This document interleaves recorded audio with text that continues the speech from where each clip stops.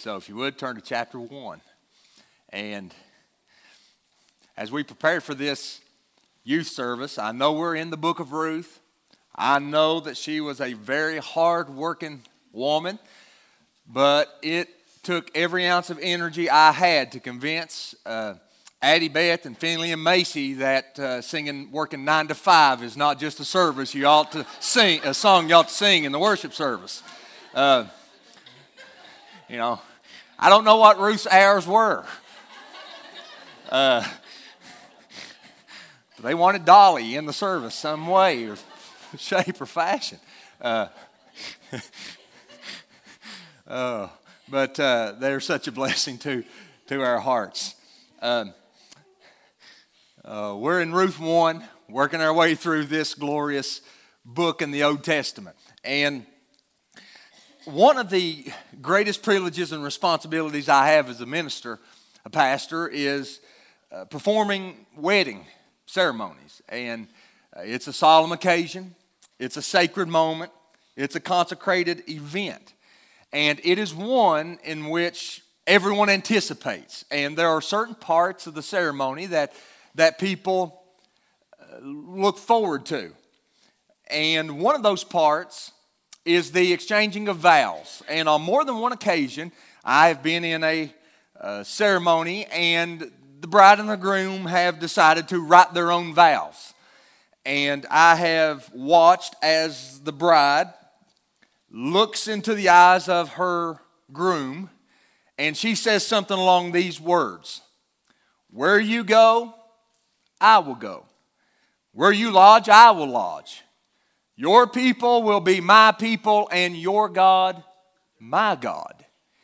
And I've watched her say that with all the sincerity that she could muster as she pours out her commitment and speaks that vow to her groom. But what I find interesting, somewhat ironic, is that those words were not first spoken by a bride to her groom. In fact, those words were not first spoken in the context of a beautiful ceremony. Those words were first spoken in the context of a painful tragedy. And those words were first spoken by a daughter-in-law to her mother-in-law. Those words come from Ruth chapter 1 and verse 16 as Ruth speaks these words to Naomi. And my question is, what prompted this vow of devotion? What prompted these words of affection and love? Well, our text will tell us this morning as we begin in Ruth 1, verse 6. Scripture says, "Then she arose," speaking of Naomi, "with her daughters-in-law to return from the country of Moab. For she had heard in the fields of Moab that the Lord had visited his people and given them food. So she set out from the place where she was with her 2 daughters-in-law, and they went on the way to return to the land of Judah.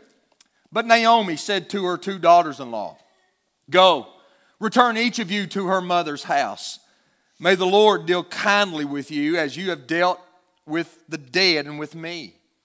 The Lord grant that you may find rest, each of you in the house of her husband.' Then she kissed them, and they lifted up their voices and wept. And they said to her, 'No, we will return with you to your people.' But Naomi said, 'Turn back, my daughters. Why will you go with me? Have I sons in my womb that they may become your husbands? Turn back, my daughters, go your way. For I am too old to have a husband. If I should say I have hope, even if I should have a husband this night and should bear sons, would you therefore wait till they were grown? Would you therefore refrain from marrying? No, my daughters, for it is exceedingly bitter to me for your sake that the hand of the Lord has gone out against me.' Then they lifted up their voices and wept again, and Orpah kissed her mother-in-law. But Ruth clung to her, and she said, 'See, your sister-in-law has gone back to her people and to her gods. Return after your sister-in-law.' But Ruth said, 'Do not urge me to leave you or to return from following you. For where you go, I will go, and where you lodge, I will lodge. Your people shall be my people, and your God my God. Where you die, I will die, and there will I be buried. May the Lord do so to me, and more also, if anything but death parts me from you." And when Naomi saw that Ruth was determined to go with her, she said no more. So the two of them went on until they came to Bethlehem. And when they came to Bethlehem, the whole town was stirred up because of them. And the women said, "Is this Naomi?" She said to them, "Do not call me Naomi. Call me Mara. For the Almighty has dealt very bitterly with me. I went away full, and the Lord has brought me back empty. Why call me Naomi when the Lord has testified against me, and the Almighty has brought calamity upon me?" So Naomi returned, and Ruth the Moabite, her daughter-in-law, with her, who returned from the country of Moab. And they came to Bethlehem at the beginning of barley harvest. This is the word of the Lord. Well, Naomi, from this point forward, becomes the focus of the book of Ruth. And we know up to this point, the opening verses, that she has endured a difficult 10 years. The last decade has been hard on Naomi. She, out of obligation and loyalty to her husband, followed his lead when he took his family out of Bethlehem to go down into the land of Moab in order to survive the famine. And while there, her husband Elimelech died. And not only has he died, but also her two sons have died as well, Mahlon and Chilion. And we pick up the story with Ruth standing with her two daughters-in-law, now widowed themselves. And they're faced with a difficult question. What in the world are they going to do? She's got two daughters-in-law. She's in a foreign land. And she really has no hope. Daniel Block, commenting on Ruth's situation, said that these women, they had a present without men and a future without hope. They're faced with the ultimate decision. What are they going to do? And in the midst of the pain, in the midst of the sorrow, each woman seems to respond a little bit differently. Naomi, she responds with a deep depression. I can understand that. Orpah will respond with desertion. She's going to leave. But Ruth responds with devotion. She is going to be steadfastly, fully devoted to her mother-in-law and to her purpose that God has for her in life. Now, what is devotion? Webster defines devotion as this: as the act or state of being ardently dedicated and loyal. Of being dedicated and loyal. Ruth embodies dedication and loyalty and thus devotion in our text. She is devoted to her mother-in-law, Naomi. But what we see in the text that makes Ruth's devotion so wonderful, so spectacular, so glorious is this, is that it is a tested, it is a challenged devotion. Now what I mean by that is this: anyone can be devoted during good times. Anyone can be faithful during good times. But her devotion is challenged during difficulties. You know, anyone can be devoted when things are easy. It's easy to follow Jesus when he's feeding 5,000 people with a little boy's lunch. But it's a different story when Jesus teaches hard truths and those 5,000 start leaving one after the other, so much to the point that Jesus says, "Will you also go with them?" It's easy to be devoted when you're serving along the Apostle Paul alongside him. As long as the sick are being healed and sinners are being converted and churches are being established. But when the world begins to tug at you and ministry gets difficult, it becomes easy to become like a Demas who forsakes Paul because he loved this present world. Devotion will be challenged. It is easy sometimes even to be devoted to a spouse when you're on your honeymoon. But it's after that, going through difficulties and going through ups and going through down times, that causes our devotion to our spouse to be a beautiful thing in the eyes of God. Listen to me. If you don't get anything else out of the message, get this. A devotion that cannot be tested is a devotion that cannot be trusted. If your devotion cannot be tested, then your devotion cannot be trusted. It is worthless.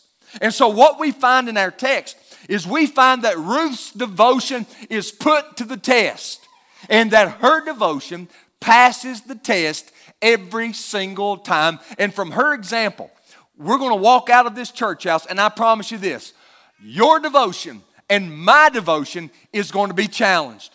It's going to be tested just the same as Ruth's devotion was tested. And I pray that our devotion will pass the test just as Ruth's passed the test in our text. So what I want to do is I want to give you 3 tests that your devotion is sure to face in life. 3 tests that God, by His grace and His mercy and His kindness, that He will supply what we need to pass these tests with flying colors. The first test you can mark down that your devotion will face is the test of difficulty. The test of difficulty. Verses 6 through 13, it's safe to say things have been miserable in Moab. Death's bony hand has reached out and snatched Elimelech and Mahlon and Chilion. Naomi, Ruth, and Orpah are husbandless. They are helpless and they are hopeless in the land of Moab. Their present is unbearable. Their future looks dreadful. And the average person would look at their situation and they would say, throw in the towel. Don't keep fighting. Don't keep going forward. Just give up and quit. It's not worth it. And just like them, there are going to come times in our life, there's going to come times when the stress gets to us and burdens get to us that we're going to feel the same way. We're going to feel like giving in and giving up would be the best action that we could take. But we must maintain our devotion in the midst of difficulties just as Ruth did. You know, it's important that we are devoted, even though sometimes devotion defies good intentions. Now, here's what's going on in verses 6 through 10. There is a ray of hope that shines into the storyline. In verse 6, we find that God has visited His people back in Bethlehem. And this is the first time the Lord is mentioned in the book of Ruth. And it shouldn't shock us that He's mentioned as providing for His people. They leave Bethlehem 10 years earlier because there's a famine. Now, as they're working in the fields of Moab, news comes that God has blessed the land of Bethlehem now. And He's given them food. He's given them bread. And now the women pack up to leave. And as they get ready to leave in verse 7, in verse 8, something happens. Naomi decides that it might not be good for her daughters-in-law to go with her. So she turns and she attempts to dissuade them from going with her. Dr. Danny Aiken said that her intentions are good, but her judgment is clouded. Now, look what she says to them. The first thing she says to them in verse number 10 is, or in verse number 8 is, go, return each of you to her mother's house. Now, this is interesting. I don't know why she doesn't say go to your father's house, as it oftentimes does in Scripture. It could be one of those instances where Ruth knows that those two women, Naomi knows that Orpah and Ruth are grieving. And during moments of grief, during moments of sorrow, during moments of intense emotional pain, who does most people want to be with? Their mama. They want to be with their mother. I get it. When my daughters are sick, they don't want daddy. They want mommy. And so Ruth knows that at this moment, Naomi knows at this moment, Orpah and Ruth have buried their husbands. They don't need to be with their mother-in-law. They need to be with their mother. And so she says, return to your mother's house. And notice verse 8 again. She asks a blessing on them. She says, may the Lord deal kindly with you as you've dealt with the dead and with me. Now, she's asking God to do something for them. And let me show you something. The word kindly in verse 8 is the most important word in the book of Ruth. As a matter of fact, it's one of the most important words in all of the Old Testament. It is the Hebrew word hesed. May not mean much to you now, but it means everything when you read the Old Testament, because here's what it means. The Hebrew word hesed is the word that speaks of God's covenant loyalty and God's covenantal love. And here's what she's asking. She's saying, I'm asking that God would be loving to you, God would be kind to you, and God would bind himself to you in covenant. This word is so important. It's used over 245 times in the Old Testament. Most of the time, it is used to express God showing hesed, kindness to someone else. In the New Testament, it is the Old Testament equivalent of the New Testament word agape, which speaks of God's unfailing, undying, eternal love. And basically what she's saying to her daughters-in-law is this: go back to your father's house, and I pray that God is going to show love upon you, that he's going to bless you, that he is going to be good to you. It's interesting. Naomi thinks they've got to go back to their father's house to get the kindness, the goodness, the hesed from God. But it can only be found. It can only be found in his house, in his place, where he is leading them to come back to. And so she asked that blessing upon them. But here also she asked something else. She's being tender and kind. Verse 9, she says, may the Lord grant that you may find rest, each of you in the house of her husband. Now she knows that these women need husbands. It was back before Social Security, back before women had a safety net. And if they didn't have a husband, especially at a young age, they were basically forced to do one of two things. Either you find a man and marry him, or you go into prostitution in order to try and provide for yourself to keep from starving to death. So their outlook did not look good at all. And so as she lays this on them, the gravity of the moment seems to get them. And at the end of verse 9, they kiss each other, they hug each other, and they weep uncontrollably. They have a good woman's cry together. And so what are they going to do?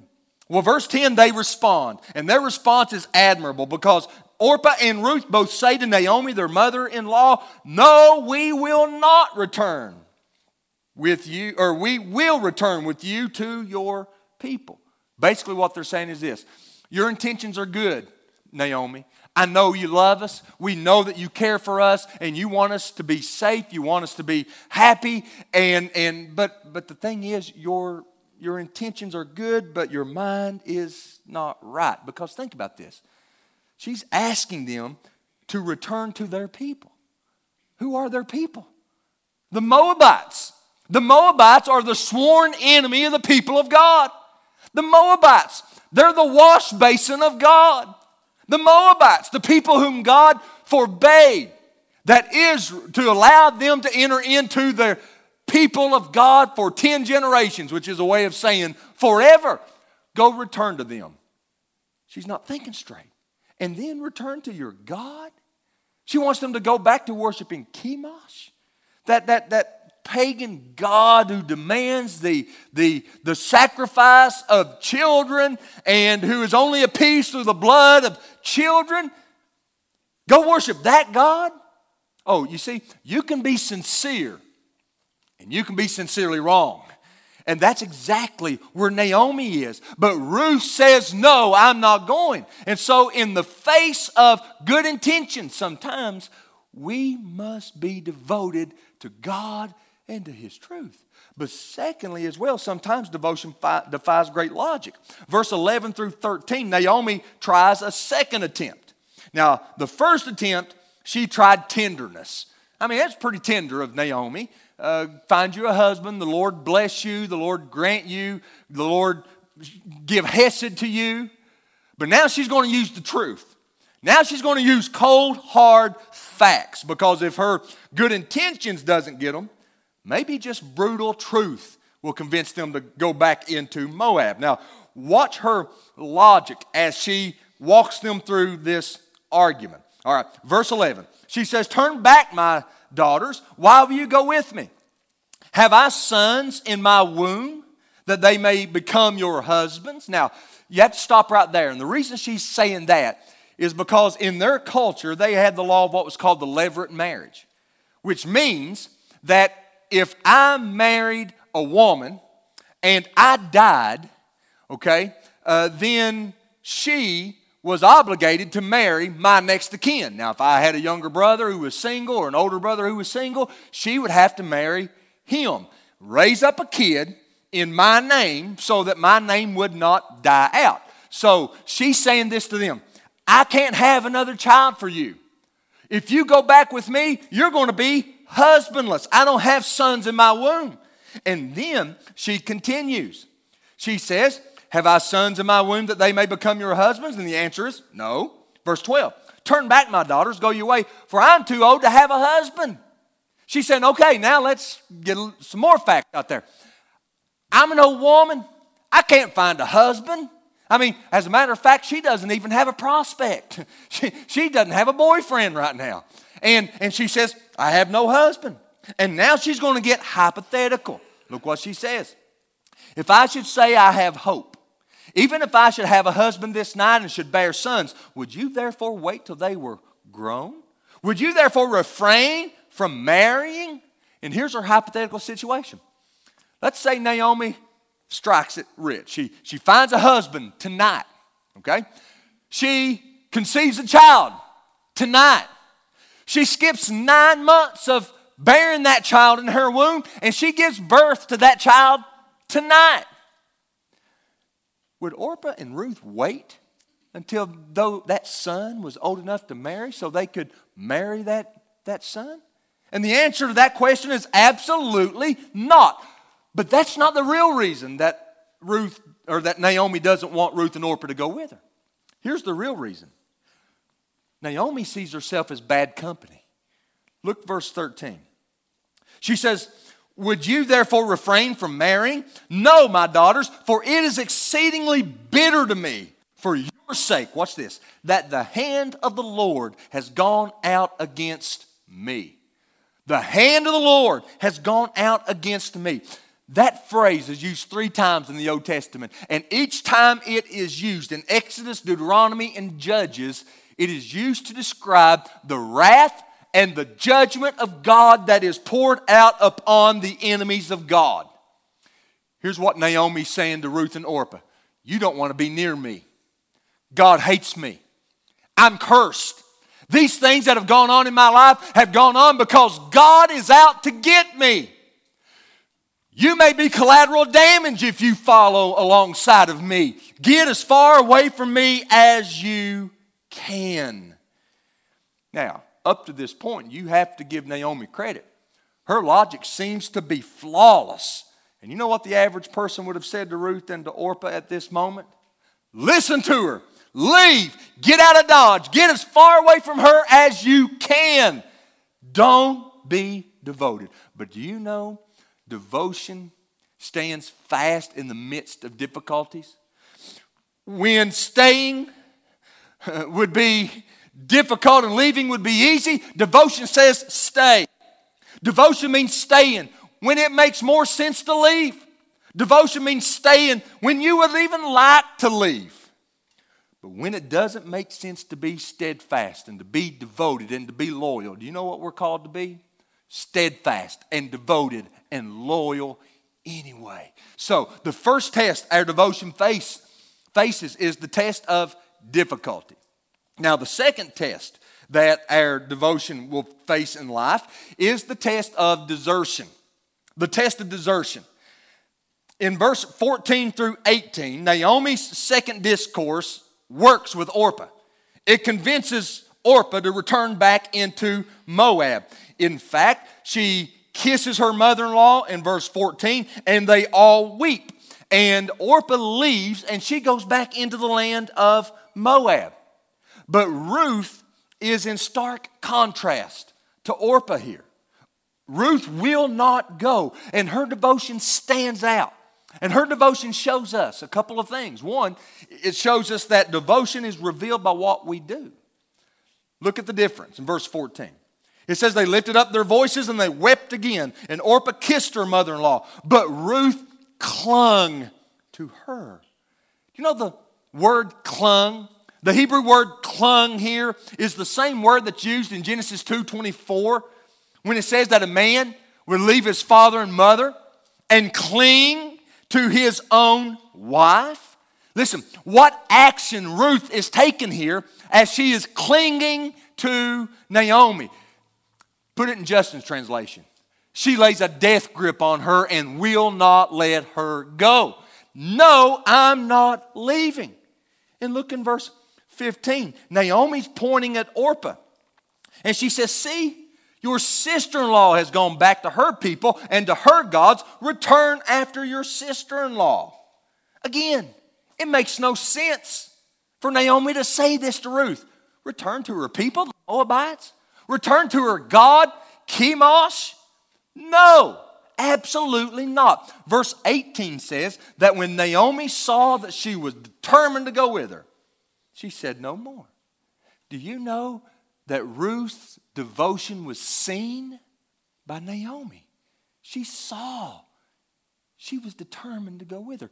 And do you know your devotion and my devotion is evident to those who are around us? They see it. They see what we're devoted to. They see what we love. They see what we are committed to. And so my question to us this morning is, what do people see when they observe our devotion? What is it that we're devoted to? Who is it that we are devoted to? Because devotion is seen by what we do, but secondly, devotion is seen by what we say. After she clings to her, Ruth opens her mouth and now she speaks. And we see exactly what it is that caused her to stay with Naomi when Orpah left her. Look what she says in verse 16. Do not urge me to leave you or return from following you. In other words, she's saying this, hush, please. I'm not leaving you. I'm not going to go away. And you're not going to convince me to do it. I am staying here through it all. And notice, for where you go, I will go. North, south, east, or west. Where you lodge, I will lodge. Whether it's a cave or a cottage, a palace, or whether it's in a tent, I'm sleeping where you sleep. Your people will be my people. That is, your nation, your family, your people. Israel will be my people. Don't miss this. And your God, my God. If you're not careful and you read over this, you will read over one of the greatest conversions in all of the Old Testament. What is Ruth doing here? Ruth here at this moment is renouncing Chemosh. She's renouncing the gods of her people. And she is saying here, Yahweh is going to be my God. The Lord God of heaven, the God of Israel is going to be my God. She has a Rahab moment where her heart melts and she trusts in God. And now at this moment, Ruth is no longer a pagan. Ruth now, because of the work done in her heart and because she has confessed God with her mouth, she now is a convert. She now is saved. What a beautiful, glorious picture of God's saving grace. That it reaches and it extends well beyond financial, social, racial, geographical boundaries. Ruth has nothing to offer.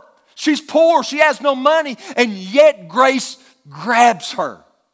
She is of the wrong race. She is a Moabite, an alien to the commonwealth of Israel. And yet grace snatches her. She has a dull future ahead of her. She has nothing to offer. And yet grace snatches her. And isn't it just like the grace of God to do that to helpless, hopeless people? Listen, Ruth stands as an example of what Joel said and what Romans 10:13 says, that whoever calls on the name of the Lord shall be saved. Here is her open confession. She confesses with her mouth, the Lord God of heaven, He will be my God. And then she says, where you die, there I will be buried. And she says, you ain't even going to get away from me in death, because I'm going to make sure that I'm going to be buried right beside of you. keep this in the context of Orpah's desertion. Because Ruth is pointing at Orpah, or Naomi's pointing at Orpah, and she's saying, will you go with her? Go with her. And Ruth is saying, no, I'm not going to go with her. I'm not going to be like her. I'm going to stay. And she stays because devotion is seen in what you do. And then she confesses because devotion is seen in what you say. And then there's a third test. The third test, and this one might be the most difficult of all. It's what I call the test of discouragement. Because what happens is, Naomi realizes that Ruth is being beautifully stubborn. She's not going to be able to convince her to go. She's not going to be able to convince her to go back to Moab. So she just lets her come back. But Naomi is bitter. She's hurt. She's angry.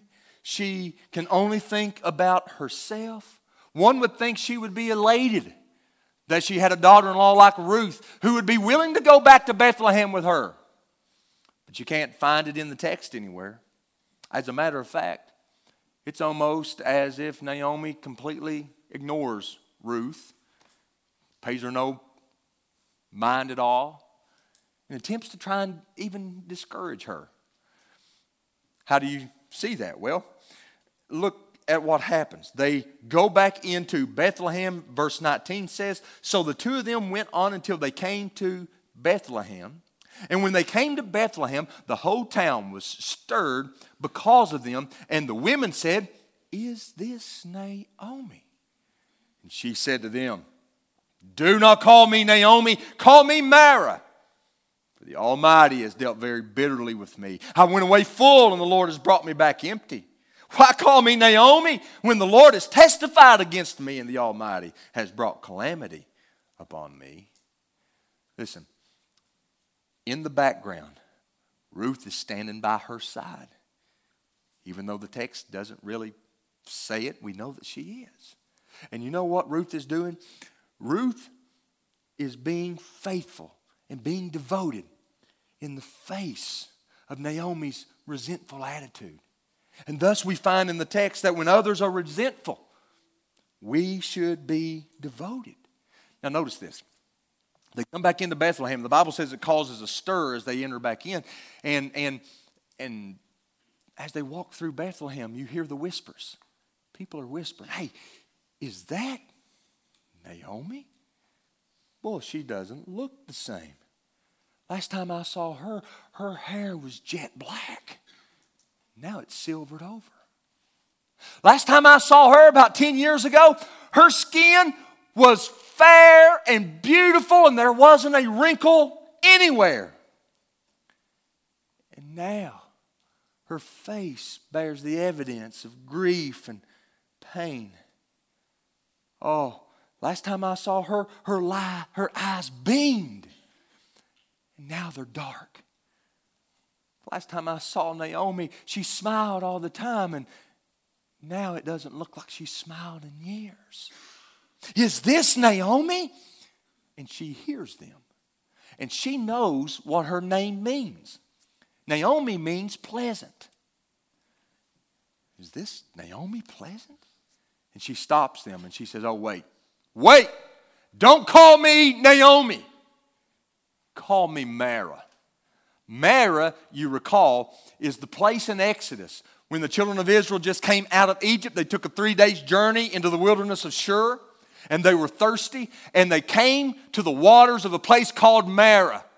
And they were so thirsty, but they went to drink the water, and they couldn't because the water was so bitter. Ruth is saying, my life now tastes like that water did. It is bitter. Nothing good in it. Nothing refreshing in it. And my life, it seems that if anything could go wrong, it has gone wrong. I am bitter. Have you ever been there? Have you ever felt like Naomi feels in this text? Have you ever felt like if something can go wrong for you, it will, that God is out to get you, that if it wasn't for, and I don't even like the phrase, if it wasn't for bad luck, you wouldn't have any luck at all. Although there's no such thing as luck, but that's the way you feel. Well, that's the way Naomi is. Do you sense her bitterness, her pain? As a matter of fact, she explains to us her mindset, why she feels this way. You remember in verse 13, she says, the hand of the Lord has gone out against me. I'm God's enemy. Well, look what she says here in verse 20. She says that the Almighty has dealt very bitterly with me. The word Almighty is the Hebrew word El Shaddai. That literally means the all-powerful God. The God who created all things. That God's out to get me. And when He's out to get me, I don't have the power to stop Him. And look what happened. And then she says, the Lord, that is Yahweh, has brought me back empty. Oh, she left with a husband. She left with 2 sons. And now in her mind, she comes back with nothing. And then she says, the Lord has testified against me.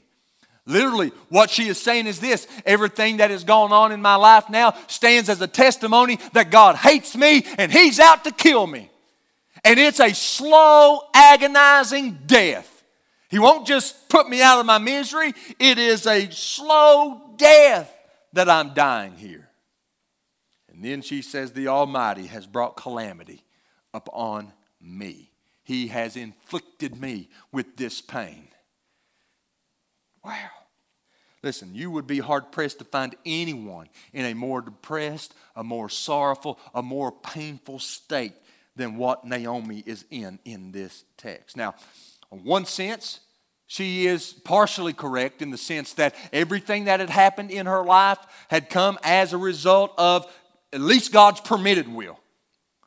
Nothing, and I mean nothing, comes into our life except it first passed through the hand of God. Things just don't happen. Things just don't pop up out of the blue. Nothing surprises God. And everything comes into our life through either the providence, the permission, or the action of God in our life. But now, Naomi is messed up because her perception is clouded by her pain. Do you know when people are in pain emotionally, physically, sometimes they say things that aren't true. And sometimes they even say things they don't mean. I've been with people who, at a moment of great tragedy, a moment of great pain, a moment of great loss, that they say things that they later regret in life. And listen, I don't take it to heart. Why? Because I know sometimes their perception, like Naomi's, clouded by the pain that they are enduring. She cannot see God's providential plan that's about to bring her into blessing because of her bitterness and because of her brokenness. What do you do with someone like Naomi? What do? You know what you do? You do exactly what Ruth does. You just be there for them. You just be there for them. You know, people ask me all the time, what do you say to somebody who loses a child? What do you say to them? You know what I tell them? I have no idea. I've been doing this for 17 years. I have no idea what you say. You know what I've learned? There are times you just cry with people. There are times you just weep with people. There are times you just mourn with people. There are times you're just there. You're just there. Right? And that's what Ruth is doing here.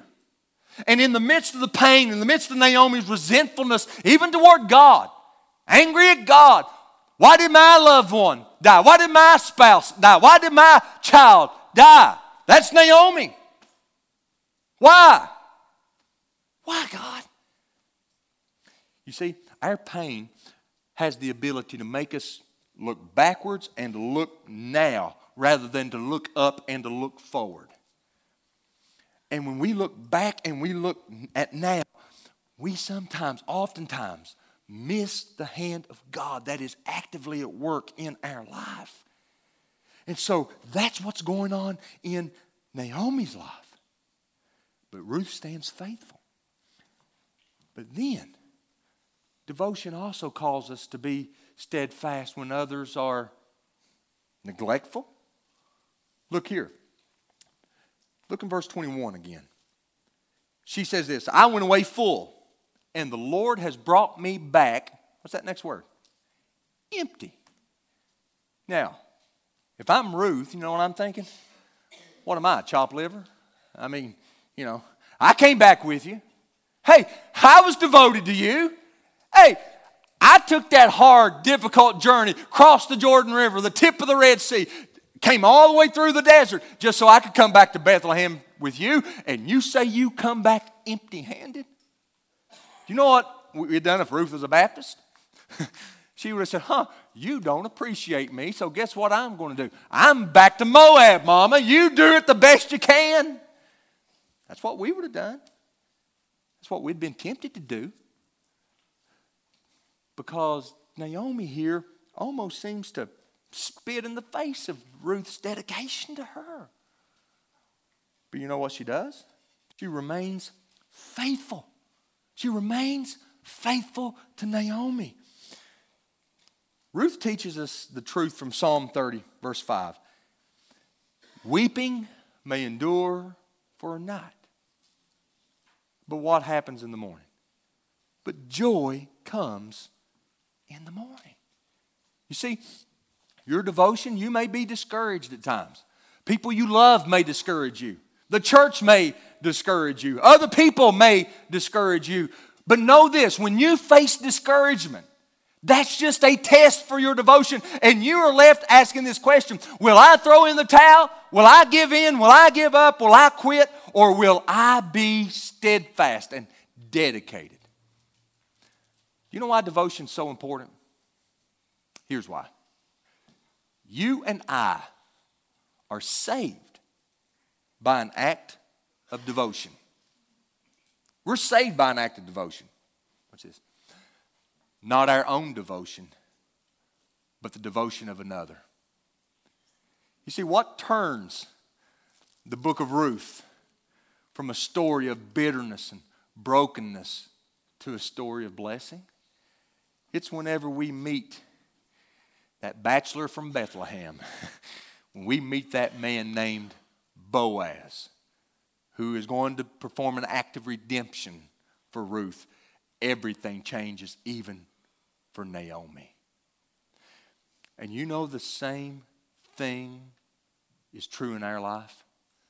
There's only one person that can change our bitterness, our brokenness into blessing. That's the one who came from Bethlehem, the Lord Jesus Christ. And you know what He did for us 2,000 years ago? He exemplified devotion. He devoted Himself to us. He bound Himself to us through covenantal loyalty and covenantal love. Beloved, we had rejected God. We had spurned God. We had sinned against God, and we deserved hell. But the Lord was gracious and kind to us. And when Jesus came to this earth, He came with a purpose. And that purpose was to die on a Roman cross outside the city walls of Jerusalem in the sins of His people, to pay their sin debt. And do you know what the Bible says when He came to this earth?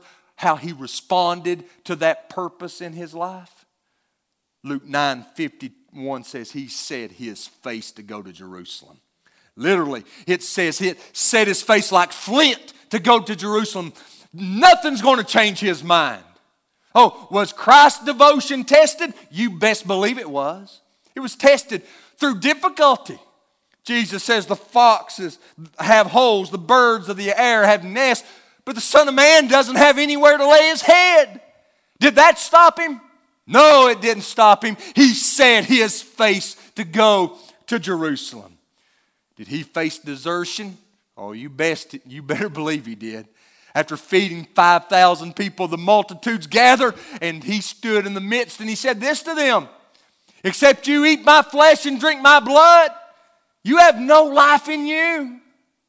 And one after one after one, they start leaving Him and start leaving Him and start leaving Him. So much so the apostles are in a panic, and Jesus says to them, will you also go? Peter responds, where else can we go? You have the words of eternal life. We're not going to go. But they did.